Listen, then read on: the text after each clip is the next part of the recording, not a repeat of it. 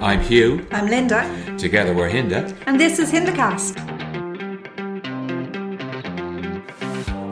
Linda, do you know what I've noticed? What's that, Hugh? I think there's a direct correlation between the Australian weather and the mood in the commitment ceremony. Okay, so what you're talking about is they were forecasting storms ahead, and that's exactly what we got in the commitment ceremony? Yeah, exactly what we got. In fairness, it's usually quite depressing when we're watching this live on a Sunday morning that we're looking at this fabulous weather being forecast at the end of the news in Australia. Then you look out your window here in wet, damp, miserable, cold Dublin. Yeah, and Australians are getting worried because the lowest temperature they've had all month is 24 degrees. I wish we had 24 degrees. That was in Liverpool, Australia. Although the mood in Liverpool, England isn't great at the moment because of the football result yesterday, but that's another matter. That is. It's another podcast, Hugh. It is another podcast. Alyssa and Duncan were first up on the couch and they were not happy campers. Well, Alyssa was not a happy camper. I can't get my head around that. What is going on with that girl? Okay, she misses her child. I get that. I'm a mother. I can imagine how much she misses her child. But she came on this, she committed to this for the duration of the experiment. And now she's all of a sudden sabotaging it because she misses her child so much. She seems to have a different reason to sabotage every time, though. Do you not think there's an element of that too? I think the underlying reason is that she just feels that Duncan doesn't want to have anything to do with her because she's a single mother. We discussed this in the last episode and the episode before that. We both thought it was a lot of crap. She's not the only single mother looking for love in Australia or around the world for that matter. Okay, let's start at the start. It's a deep-seated lack of self-confidence. Yeah, absolutely. Okay, yeah. That's it in a nutshell. But when you bring it out, it's manifesting itself, I suppose, in the child that she goes on about again, like she's the only single mother that's ever dated. Duncan has given her every confidence that he can, every reassurance that he can, and it still doesn't seem to be enough. It's actually quite overwhelming, you know, the level of self-sabotage, and it's unfortunate. It's unfortunate for Alyssa as well, because even Melissa said on the couch, you know, you've got a good guy there. Yeah. He is probably the most emotionally intelligent man in the room. He is the most intelligent. I don't think she even said he's probably. I think she said he is. Probably including John. Yeah.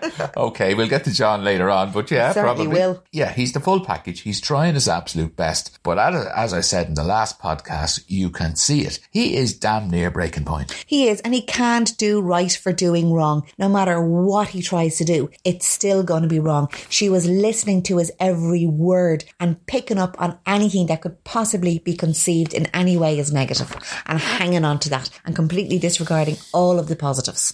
And all he did wrong was he was asked the question very directly by John, and he's meant to be honest on the couch, and I think John actually prompted him to be honest. He said, are her expectations too high? And he eventually said yes, and once he said that, she hung him.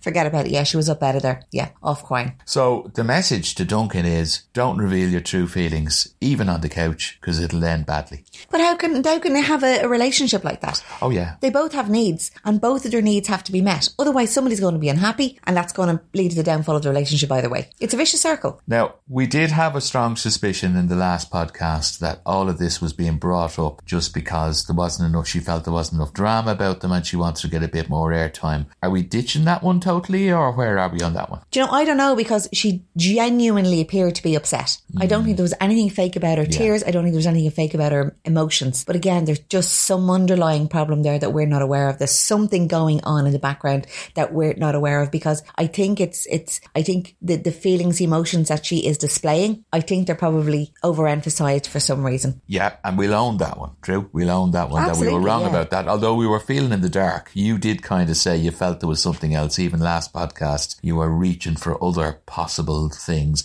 And the nearest we've got to now is that it's because she's just missing her child. Well, that's what the experts are telling us. Okay, well, they're experts. Oh yeah, who are we to judge? Yeah, absolutely, yeah. Maybe we'll let them at it. They both voted to stay. They're going to keep going.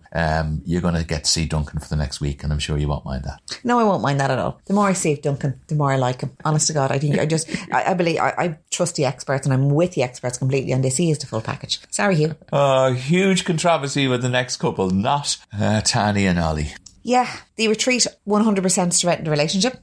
They've gone from better to better again. Yeah. You know, they're absolutely sailing through this experiment. There's nothing phasing them. They've had no challenges. Yeah. I don't even know what to say. I'm delighted for them. You know, it is genuinely working out for them. They do really seem like a wholesome, nice couple who are crazy about each other. But they also talk in a very mature way, you know. And I think especially Tani, I think she is emotionally mature. Maybe Ollie isn't as much emotionally mature.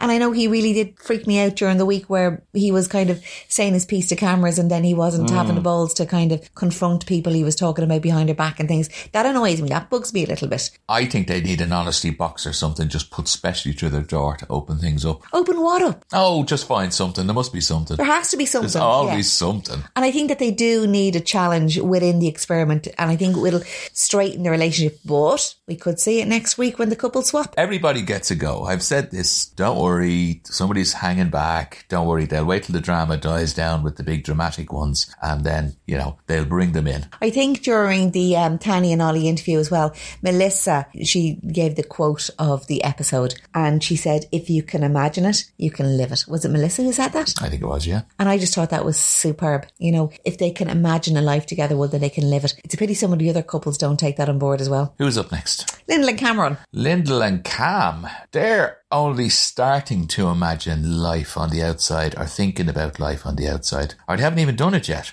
Was that it? Yeah, I think I can probably understand why that's going to be a very, very difficult decision for them to make. Can you see Cam living in the city? Not the hope. Can you see Lyndall living with the battle axe mother-in-law? Oh, God. Nobody'd live with her. Well, there you go. So what is going to happen? How are they going to compromise? I don't think that really either of them want to compromise. I definitely don't think that Cam is going to compromise. You know something? I don't even think it's down to compromise. When you lay it out as black and white as you have there, that woman would make the girl's life a living hell. I'm sorry, but that's what it appears from the programme anyway. I think she would even attempt to do that even if he did move to the city. She'd probably resent her even more. The mother-in-law would resent Lyndall even more if Cam did move to the city. But if they were living in the mother-in-law's backyard, so to say, your life would be unbearable. And then you'd have to wonder, Cam obviously needs medical attention, Lyndall needs medical attention on a regular basis. She needs regular checkups, she needs access to medication. Will she have that in the outback? That's my point. It's not a compromise. It's not a question of compromise. And that's the reason I think that they haven't even discussed it at this late stage. This is the second last commitment ceremony we're at here. We're in the final run. And this is meant to be a couple who have a deep connection and are getting on really well. And they haven't discussed life on the outside. Now, the reason they haven't discussed life on the outside is life on the outside is not a compromise for them. Life on the outside is pretty much impossible for them. Yeah, it is a big elephant in the room, and I think they've been trying, throwing throws over the elephant and hiding it under the cushions and hiding behind the curtains and things, but the elephant is still there. It was actually there even when we did our Meet the Participants. They were the couple when we got out our calculator or Googled it or whatever we did, I can't remember, and found out it was over 3,500 kilometres between their two homes. That's right, yeah, absolutely. We said this was a real challenge, this one. There's always a distance couple in maths. I copped that one loads of series ago, and they're certainly it. But there's other issues they have on top of the distance, the cultural thing, the lifestyle thing, and her health, as you rightly say, and his family background, specifically his mother. Yeah, it'll be interesting to see what they come up with, because they have to have the conversation this week. I don't think they can leave it until final vows. I think that would be just irresponsible. Yeah. And given the fact that this is the penultimate commitment ceremony, they need to be having those conversations now. He is coming on with the affection, though. She's got more than one hug a day anyway. Well, I don't know. Did he have a choice, considering that hug that he jumped up and gave? What's her name? Taylor. That was pretty intense, wasn't it? I'm kind of going, I'm looking at Lyndall thinking, oh, you're screwed. There's your hug gone for the day. I wonder, did she see that hug? Well, I hope she did, and I hope she was asking questions about it. I mean, Taylor didn't even have to ask for that. That was given freely. I don't know. I think that was a little bit set up now myself. I don't know. I'm seeing red flags. I'm just saying, seeing red flags. There was lots of hugs, I'd say. And that was just the one we saw. Indeed. Okay, moving on. Who's Moving next? swiftly on. Oh, these won't take long. Bronte and Harrison. Oh, yeah, Bronte and Harrison. Oh, God almighty. What in the name of God? How do things change so quickly? It's literally, it's like a gust of wind blowing in a different direction. On again, off again, on again. Do you know, I have to confess, I want to change my opinion in relation to Bronte. Right. I was saying that, you know, Bronte is well in on this. Bronte is playing the game, but I have my doubts now, Hugh. At one point, I think during the ad break, I said to you, right, previously to this, we've been saying they're fake. And we mean that in the truest sense. They're both in on it. They're just a fake couple. They're pretending to go along. I still think Harrison is fake. Okay, now we're saying that he's emotionally manipulating her. And I said, can both be happening at the same time? And you said to me, yes. Well, look, I think they are absolutely, he is absolutely. There's no doubt in my mind, not that there was ever any doubt in my mind that she was being emotionally manipulated, but now I actually fear for her. Like, I really do. I feel so sorry for, you know, when she sat on the sofa and said things like, oh, you know, I'm difficult to deal with and I know I have problems communicating, articulating what I want to say. And I absolutely believe Harrison, he's done a number on her. He has done a number on her. Even the most cynical side of me had said before, well, she obviously wants the career after the show and all that kind of thing, and she's hanging in no matter what. But what's happening now, it's doing nothing for her after show prospects. She's almost making herself unsaleable. And I know if I'm objectifying her, forgive me. Yeah, you know, Hugh, and we did say from the get-go as well that neither of them were good actors, that they were crap actors, especially Harrison again. Yeah. You know, I don't think Bronte's acting. I don't. I really don't. Well, when it came to Harrison, actually, funny enough, today, we didn't get Florence Nightingale, Saint Harrison that we usually got. We got kind of a very quiet, considered Harrison. Occasionally a little snappy, but that was about all. Do you think he was quiet and considered? I think he was just playing up to the experts. Yeah, well, I think he was trying to be who he assumed the experts wanted him to be. He was pretending to be quiet and considered. Oh no, I say that he was pretending to be quiet and considered. He's always playing some sort of a role. He's dangerous. Yeah. He is lethal. He actually makes my skin crawl. Yeah. And, you know, I was so disappointed. I really thought because, you know, because Alessandra and Melissa had introduced the other couples and we were kind of saying, John hasn't said anything at all. Like, John has been completely, you know, like, is he actually there? And this time John opened up and John called them over to the couch and you really felt he said, right, as they sat down, and it was really like, okay, I'm going to open this up. And we were rubbing our hands together. Both barrels, yeah, totally. Yeah. Not a hope. It didn't happen. Not a hope. Yet again, I think John shirked away. Like, is John threatened by Harrison? No, I just think they want to keep them in no matter what. You're kind of getting back into this whole moral argument, and at what expense? At what expense to Bronte? At what expense even to the whole show? Because let's face it, it just toxifies everything. And even the other participants were absolutely stunned, and they were all interjecting, and they all had their say, and you know, they all said it was absolute madness and it was unbelievable. They were all concerned. Like, they were concerned. Last night at the dinner party, it was absolutely over. He'd finished with her. I mean, it was ridiculous. And her eyes were open and she could understand and appreciate what everybody was saying. You were all and right. she believed them, and I am being emotionally manipulated. He is gaslighting me. All of this stuff. And then within 24 hours, bang, it's just completely different. What did he do? Although he had that ridiculous one the other night when he said the relationship is over, but the marriage isn't. The marriage isn't over until we sit on boat right leave. Yeah, that's the law according to Harrison's world. I think it was very telling as well that as soon as Bronte sat on the couch, she blamed Melinda. Oh yeah. You know, nobody else said anything. Nobody else disagreed with them in relation to their relationship and thought it was fake. Only Melinda. Melinda made a comment and that brought the whole house of cards down. Yeah. It's like she's homing in and she's clutching onto that one thing. And again, just makes her argument look even more pathetic. Yeah, I suppose that's what people in her situation do in the outside world. That's what I'm saying. She's a broken woman. Yeah. And I think it's cruel to let this emotional manipulation, gaslighting, psychological harm continue. You know, am I sad that they're staying? No, not really. I'm sorry. But there's, again, that part of me that loves the drama of reality TV. And I think that every week they bring it. They give us something to talk about. They certainly do. Shall we lighten it up a little bit with Evelyn and Rupert? Because that is just light. I'm not buying it. I'm buying Rupert. I'm not buying Evelyn. Yeah, but Rupert's no idiot either. If she's not into him, he'd know she's not into him.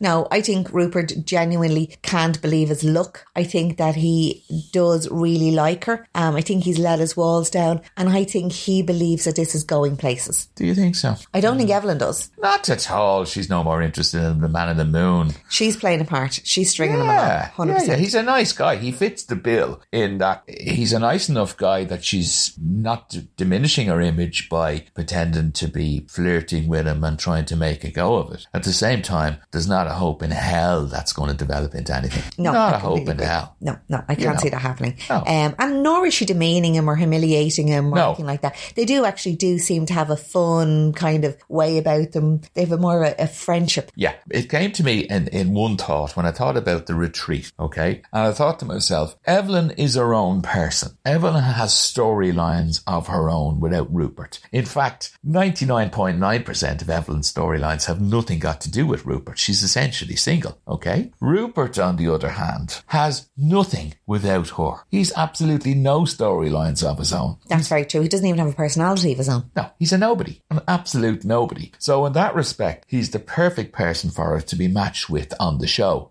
In real life, not a hope. I still think she's great though. I mean, I do love watching her. I think she's fantastic. I think the entertainment value that she brings to the show is amazing. Like I do love her expressions. She definitely adds to the show. I would hate to see them leave, but do I think they're a real couple? No, not for maths. No, she's a pro.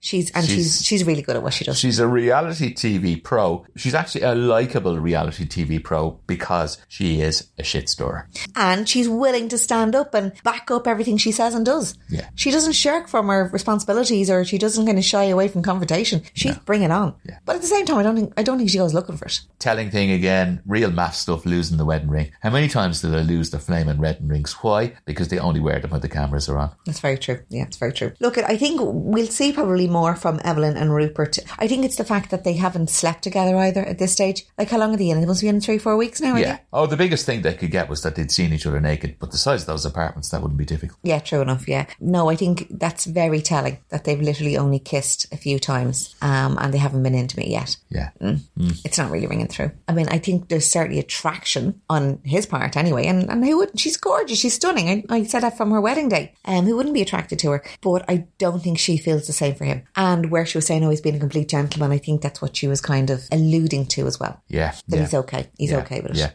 Yeah. Let's not buy a hat just yet. Our most interesting couple, I really do feel that, are Melinda and Leighton. They were up next. I think they're the most real couple, Hugh. Yeah. You know, I think that they have issues. They are discussing their issues. In a lot of ways, they're overcoming their issues. They're taking the advice from the couch. We found them last week in a position where they were butting heads. They had been on the Family and Friends week, and the big issue that they came forward with then, although they didn't seem to think it was a big issue, we did, was that whenever they discussed anything, it always came to the two of them butting heads, and they found themselves in a big disagreement, and they found it hard to resolve things. They seem to have improved that.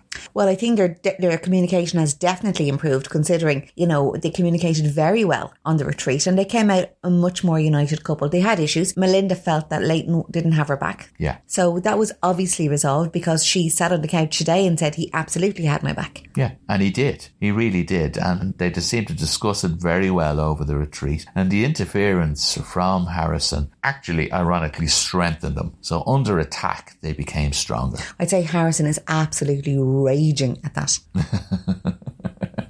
Well, it can't be the first time he's come across it. I mean, he sounds like a guy who's been interfering with people's emotions and couples' happiness for many years now. He's a pro, isn't he? Yeah. So getting back to Melinda and Leighton, I think that they're a very strong couple. I think they have a way to go. I was a little bit surprised, and I felt that, you know, Melinda might have blindsided Leighton slightly on the couch. Yeah, she did say, I don't always feel like you have my back. Yeah, that was a bit, sorry, what? Yeah. But you were, you know, basically singing his praises for having your back up until now. Yeah. And all of a sudden you're saying, no, he doesn't have my back all the time. I think her fear might be that this is just an aberration, and then in the real world, or just going forward in the next few weeks, that problem will resurface.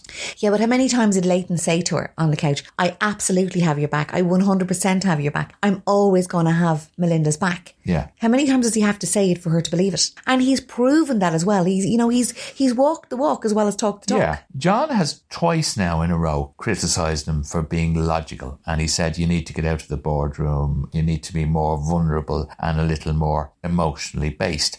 I personally think that's a little harsh.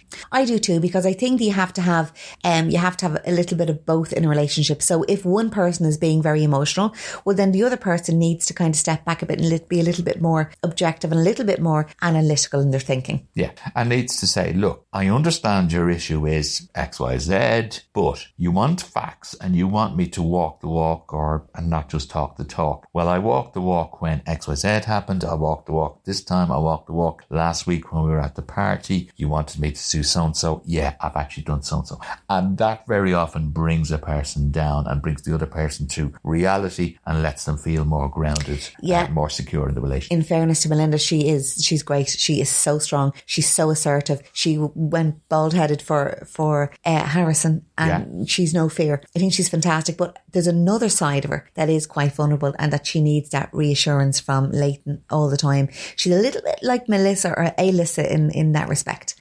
She just kind of does need that constant reassurance. No, she's not Alyssa.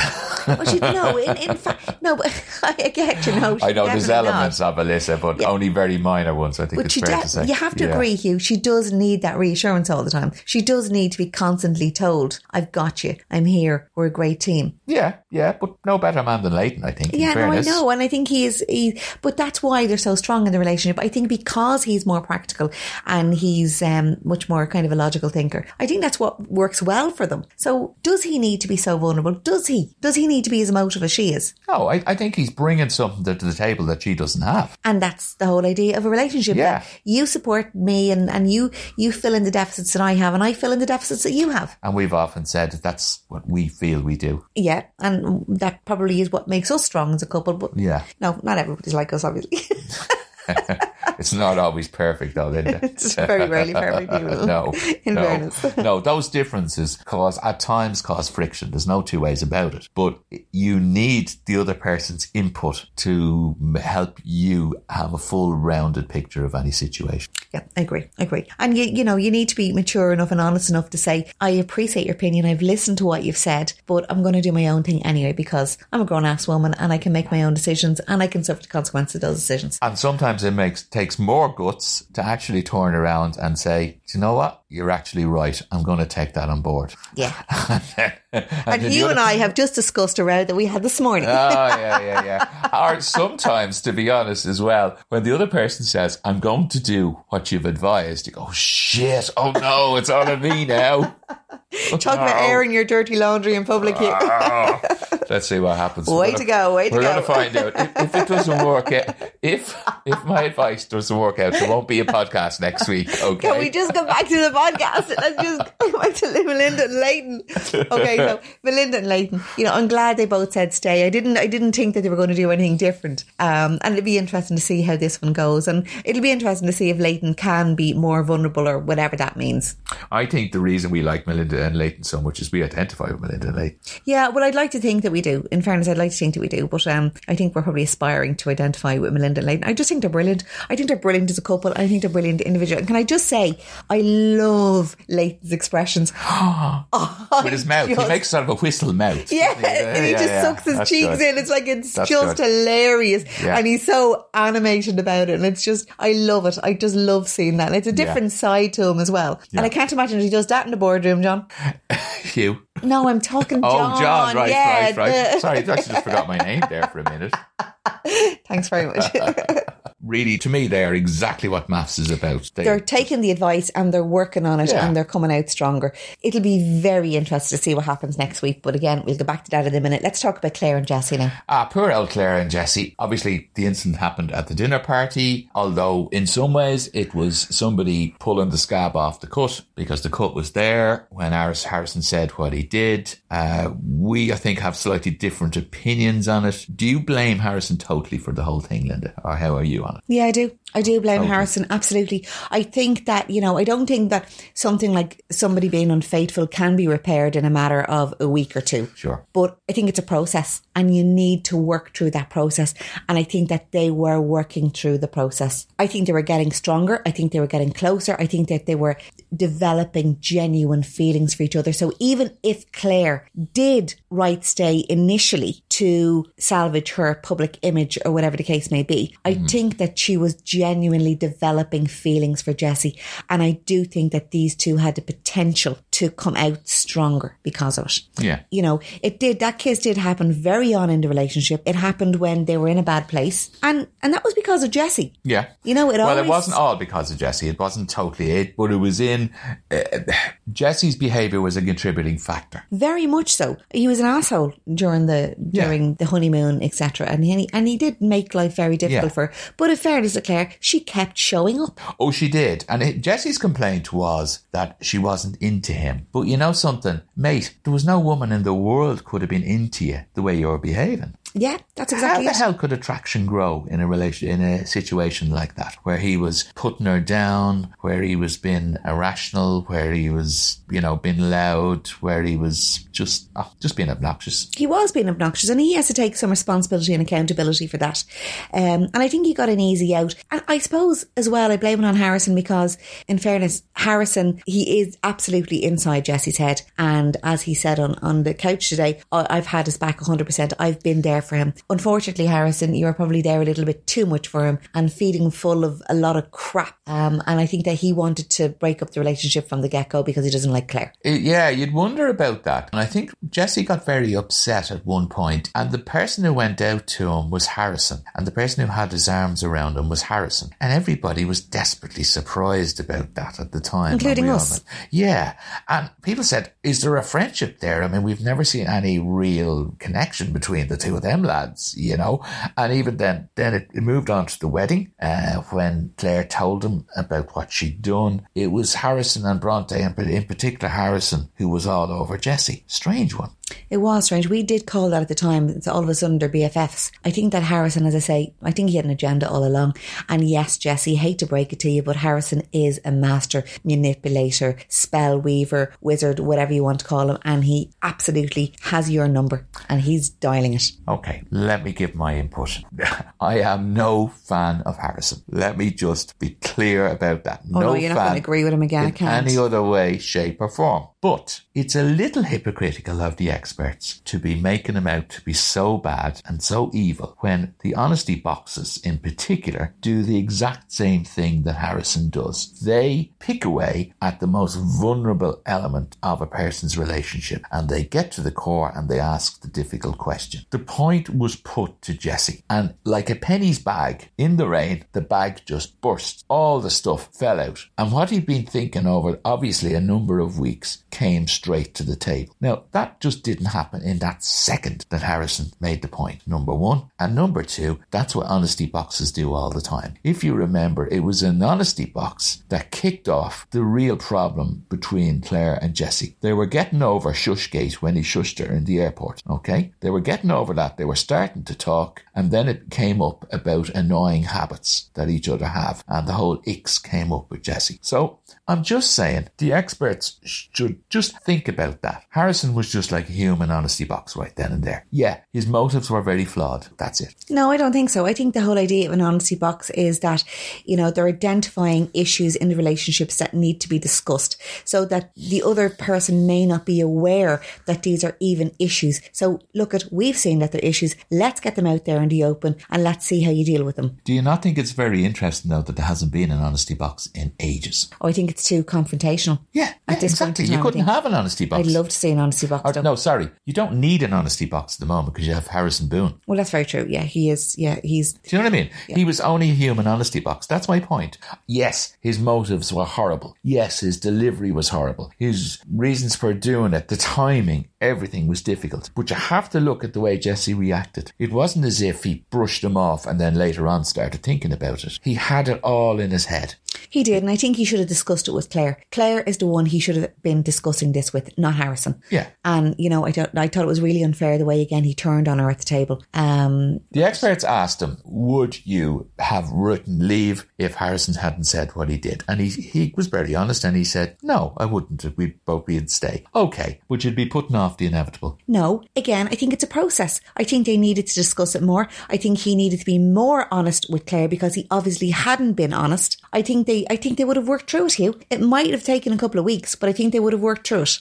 Yeah, this is one that we definitely disagree on, because you think Claire gave him enough reassurance at the table. I think Claire gave him enough reassurance since she actually admitted that she had the kiss with Adam. Yeah. I think she's pulled out all the stops. Again, Claire did, like she always did. She turned up. She gave him the benefit of the doubt. She tried to work through it. And that's not excusing what she did with Adam by any stretch of the imagination. No. I was just talking about at the table, though. Yeah, I actually do think that Claire gave him reassurance at the table. Yeah, I do. Yeah, I just think specifically had she said, you know, I had a problem with you at the time. It just wasn't good. The attraction hadn't grown. It has grown since, in spite of everything. There's a lot of attraction for me now. I just think maybe that little bit extra and they might be in a different place, or fine. Else it was just inevitable. That's all very fine. We're looking at it objectively. We've thought about it for 24 hours. You know, she was caught in the moment. She wasn't expecting this to come up. Her and Jessie went into that dinner party last night and they were full of the joys of spring. They were united. They were going places. They'd made a decision to move in together. This was a complete bolt from the blue. Yeah. So could she have reacted better? Yeah. I think action speaks louder than words, and I think that she was showing up for the last 2 weeks. Yeah. And giving it her all. The relationship was developing very slowly, and in the way the program works, and now that we're on this in pretty much the last 2 weeks or so, you know, it'd be hard for the relationship maybe to get all the way to saying yes at final vows. So maybe it was inevitable regardless. I don't know. I think they would have worked on it over the next 2 weeks, and I think they might have been in a position at final vows to say, you know, yeah, we actually really are ready to go further with this in the real world and see how we work out. Yeah. I think if they'd made it to final vows, they both would have said stay. The thing is, though, it does come down to this, that only for the issues that happened along the way, as two people in a good place, if they could leave their baggage behind them, they actually get on really well, and they're actually very, very well suited. And I always go back to the wedding ceremony and all that, just how well suited they were. It's unfortunate about Claire and Jessie. I think that it was probably just cut short a little bit early thanks to Harrison. Yeah. We'll have no more reason to disagree, though, from now on. Yeah, okay, I'm sure we'll find a reason. Next week, they're going to be doing swaps. That's going to be interesting. It was always going to be on the card so that Melinda was going to be matched up with Harrison. What we've seen a few of the swaps. So we've kind of worked out what we think are going to be the new couples. So let's have a little look through them. Bronte is going to be with Leighton. What's going to happen there? Is he going to get involved? I don't think so. Do you think? No. I don't think he's going to get involved. I think that Bronte will just sit there pining over Harrison. Right. And feel like half a person because Harrison's not there. And she's going to be mad paranoid about what's happening between Harrison and Melinda. You know, there's a very fine line sometimes between love and hate. Yeah. And you're the one who said that you felt that there was a physical attraction between those two. Yeah, I don't know if it's ever going to manifest itself. Well, if it is going to manifest itself, this is the time it's going to happen. And we can't be the only ones who felt that. That's always been, a lot of people have kind of seen that. Yeah. So Bronte may be in on that thought. I don't know what Leighton is going to bring to that household, as it were. It'll be interesting to see the dynamic. Well, I think that, you know, where Harrison is very manipulative and, you know, he's emotionally blackmailing, or not emotionally blackmailing, emotionally manipulating Bronte. I think Leighton is the complete opposite to Harrison. He's much more measured. He's much calmer. He's much more interested in going 50-50 in a relationship. So, okay, if there is a discussion about what's happened, do you think that Leighton's more reasoned approach and analytical approach is going to cut any ice with Bronte? No, because I think Bronte's too far gone. That's really like I say, I can see her just sitting there wrapped up in a blanket on the corner of the couch, pining for Harrison, wondering what's going on with Harrison. Even though, like, I mean, it's obvious that he doesn't like Melinda as a person. Yeah. I think it's all in Bronte's mind. I personally don't think that there's any snowball's chance of anything happening between Melinda and... Okay, so are we discussing them now? Okay, we're discussing them now. So what's going to happen there? It's just going to be a frost, and maybe a few big rows. Is that what it's going to be? I think it's just going to be frost. I'd like to think that Melinda wouldn't even engage in a row with Harrison. All right, I know. I can't see that happening because otherwise it'd be very boring. Because I don't think there's going to be any appreciation of where each other is coming from. That's just not going to happen. No. I think it'll be infuriating. I think Harrison will be amused by it, unfortunately. Yeah. And I think that Melinda will just be riled up, and I think she'll be completely infuriated by it. Linda and Ollie. Okay, I think the big difference there is Ollie is has a much greater level of emotional intelligence than Cameron. He's a much more lay it out there, let his feelings be known kind of guy than Cameron. And I think that could be interesting for Lyndall to experience. Yes or no? Yeah, I think so. It'll, I think those two couples are very similar in a lot of ways. They're both young and, impressionable, and, they kind of bring a lot of fun to the experiment. And I think, it'll do Lyndall the world of good to be matched up with Ollie. Ollie is much more world-wise as well. Okay, yeah. Than Cameron. Sure. So it'll give her a fresh perspective. What do you think? Conversely, what will it be with Tanny and Cam? Tanny and Cam. Well, I was going to say, what do you think Lyndall will bring to Ollie? How can I say this nicely? I think Lyndall will be a bit of a drag for Ollie compared to Tanny. Okay. Possibly compared to Tanny, she overthinks things a lot. Fair enough. And he may find that more difficult to surprising and eye-opening as well as difficult to deal with. So what about Tanny and Cam rather? Cam is not going to suit Tanny. I think we'll see the kind of issues that I think are there with Cam. I think we'll see them in much greater focus through Tanny's eyes. Yeah, I think so. I think because Tanny is much more objective. Lyndall is very wrapped up in Cam. So I think that Tanny can be much more objective, and she'll probably ask questions of the relationship. Yeah, I imagine a much less conversation and banter with Cam compared to what she's used to with Ollie, where they discuss everything and, everything from whether the razor blades are sharp or whatever. They just discuss everything. And I think she'll find that lack of communication and banter a problem. She'll probably find it frustrating with Cam. Yeah. Look, we'll see. What about Duncan and Evelyn? Yeah, we imagine Duncan and Evelyn are going to end up together. That could be interesting in that you have two very, very physically attractive people. And there's a worldliness and a confidence in Evelyn that could be very attractive to Duncan, because let's face it, it's not there with Alyssa. Or will it be attractive to Duncan? Or does Duncan like the broken wing kind of, person that he has to nurture and he has to protect? Well, yeah. I still think you might find things a lot more pleasant with Evelyn. Yeah, he might find him refreshing. And she might find it a lot more pleasant to be with Duncan than to be with Rupert. Yeah, because he's a strong man. He's emotionally intelligent. Certainly a hell of a lot more emotionally intelligent than Rupert. So yeah, and that leaves us obviously with Alyssa and Rupert, and there you have. Oh God! Wow. Yeah, that's two. Wow. Yeah, I don't know. Two boats with no oars. Yeah. Rudderless. I don't know how Alyssa will cope in this experiment without Duncan. I think Duncan has been a crutch for Alyssa. Yeah. So how is she going to cope now flying solo? Because let's face it, Rupert's going to be no support at all whatsoever. I don't see anything. I don't understand what they could possibly gain from each other. I don't know what they could learn from each other. They've done something like this in the experiment before, I seem to remember, where they sent them off on dates with each other's partners to get further perspective. I do remember that being done before. You're looking at me blank. Yeah, no, I do. Is it coming back to you now? Yeah, I do. I think, it depends what way they handle this. And they seem to, again, judging by how it was with the confessions week, they handle these things very loosely. They just throw them into the apartment. They do a few scenes together. And how each couple choose to spend the time, I think, is going to be their own business. How are they going to work the sleeping arrangements? I don't know. They can't expect somebody to share a bed with somebody else's partner. I think that's a bit far-fetched, isn't it? Yeah, it's not Love Island. Although, again, what was I saying only last week or last show? The similarities. They're morphing. Slowly but surely morphing together. Eventually they'll be appearing on the couch in bikinis and shorts, I wouldn't mind seeing Duncan appearing on the couch in a pair of shorts. Nice, tight, booty smugglers. Who am I going to look at now? Claire is gone now. I'm going to have to find somebody else to look at. Oh, well, there you go. You just look at me. What a great commitment ceremony. What a great week to look forward to. Once again, we'll be there. Absolutely counting down the seconds until we can watch the next episode. So listen, guys, thank you so much for joining us again. Take care. Keep watching Maps, guys, and we'll see you soon. Bye for now. Before you go, just a quick request. Please like and subscribe to our podcast. And if you can, pop on a notification. That way you'll know when our podcast drops.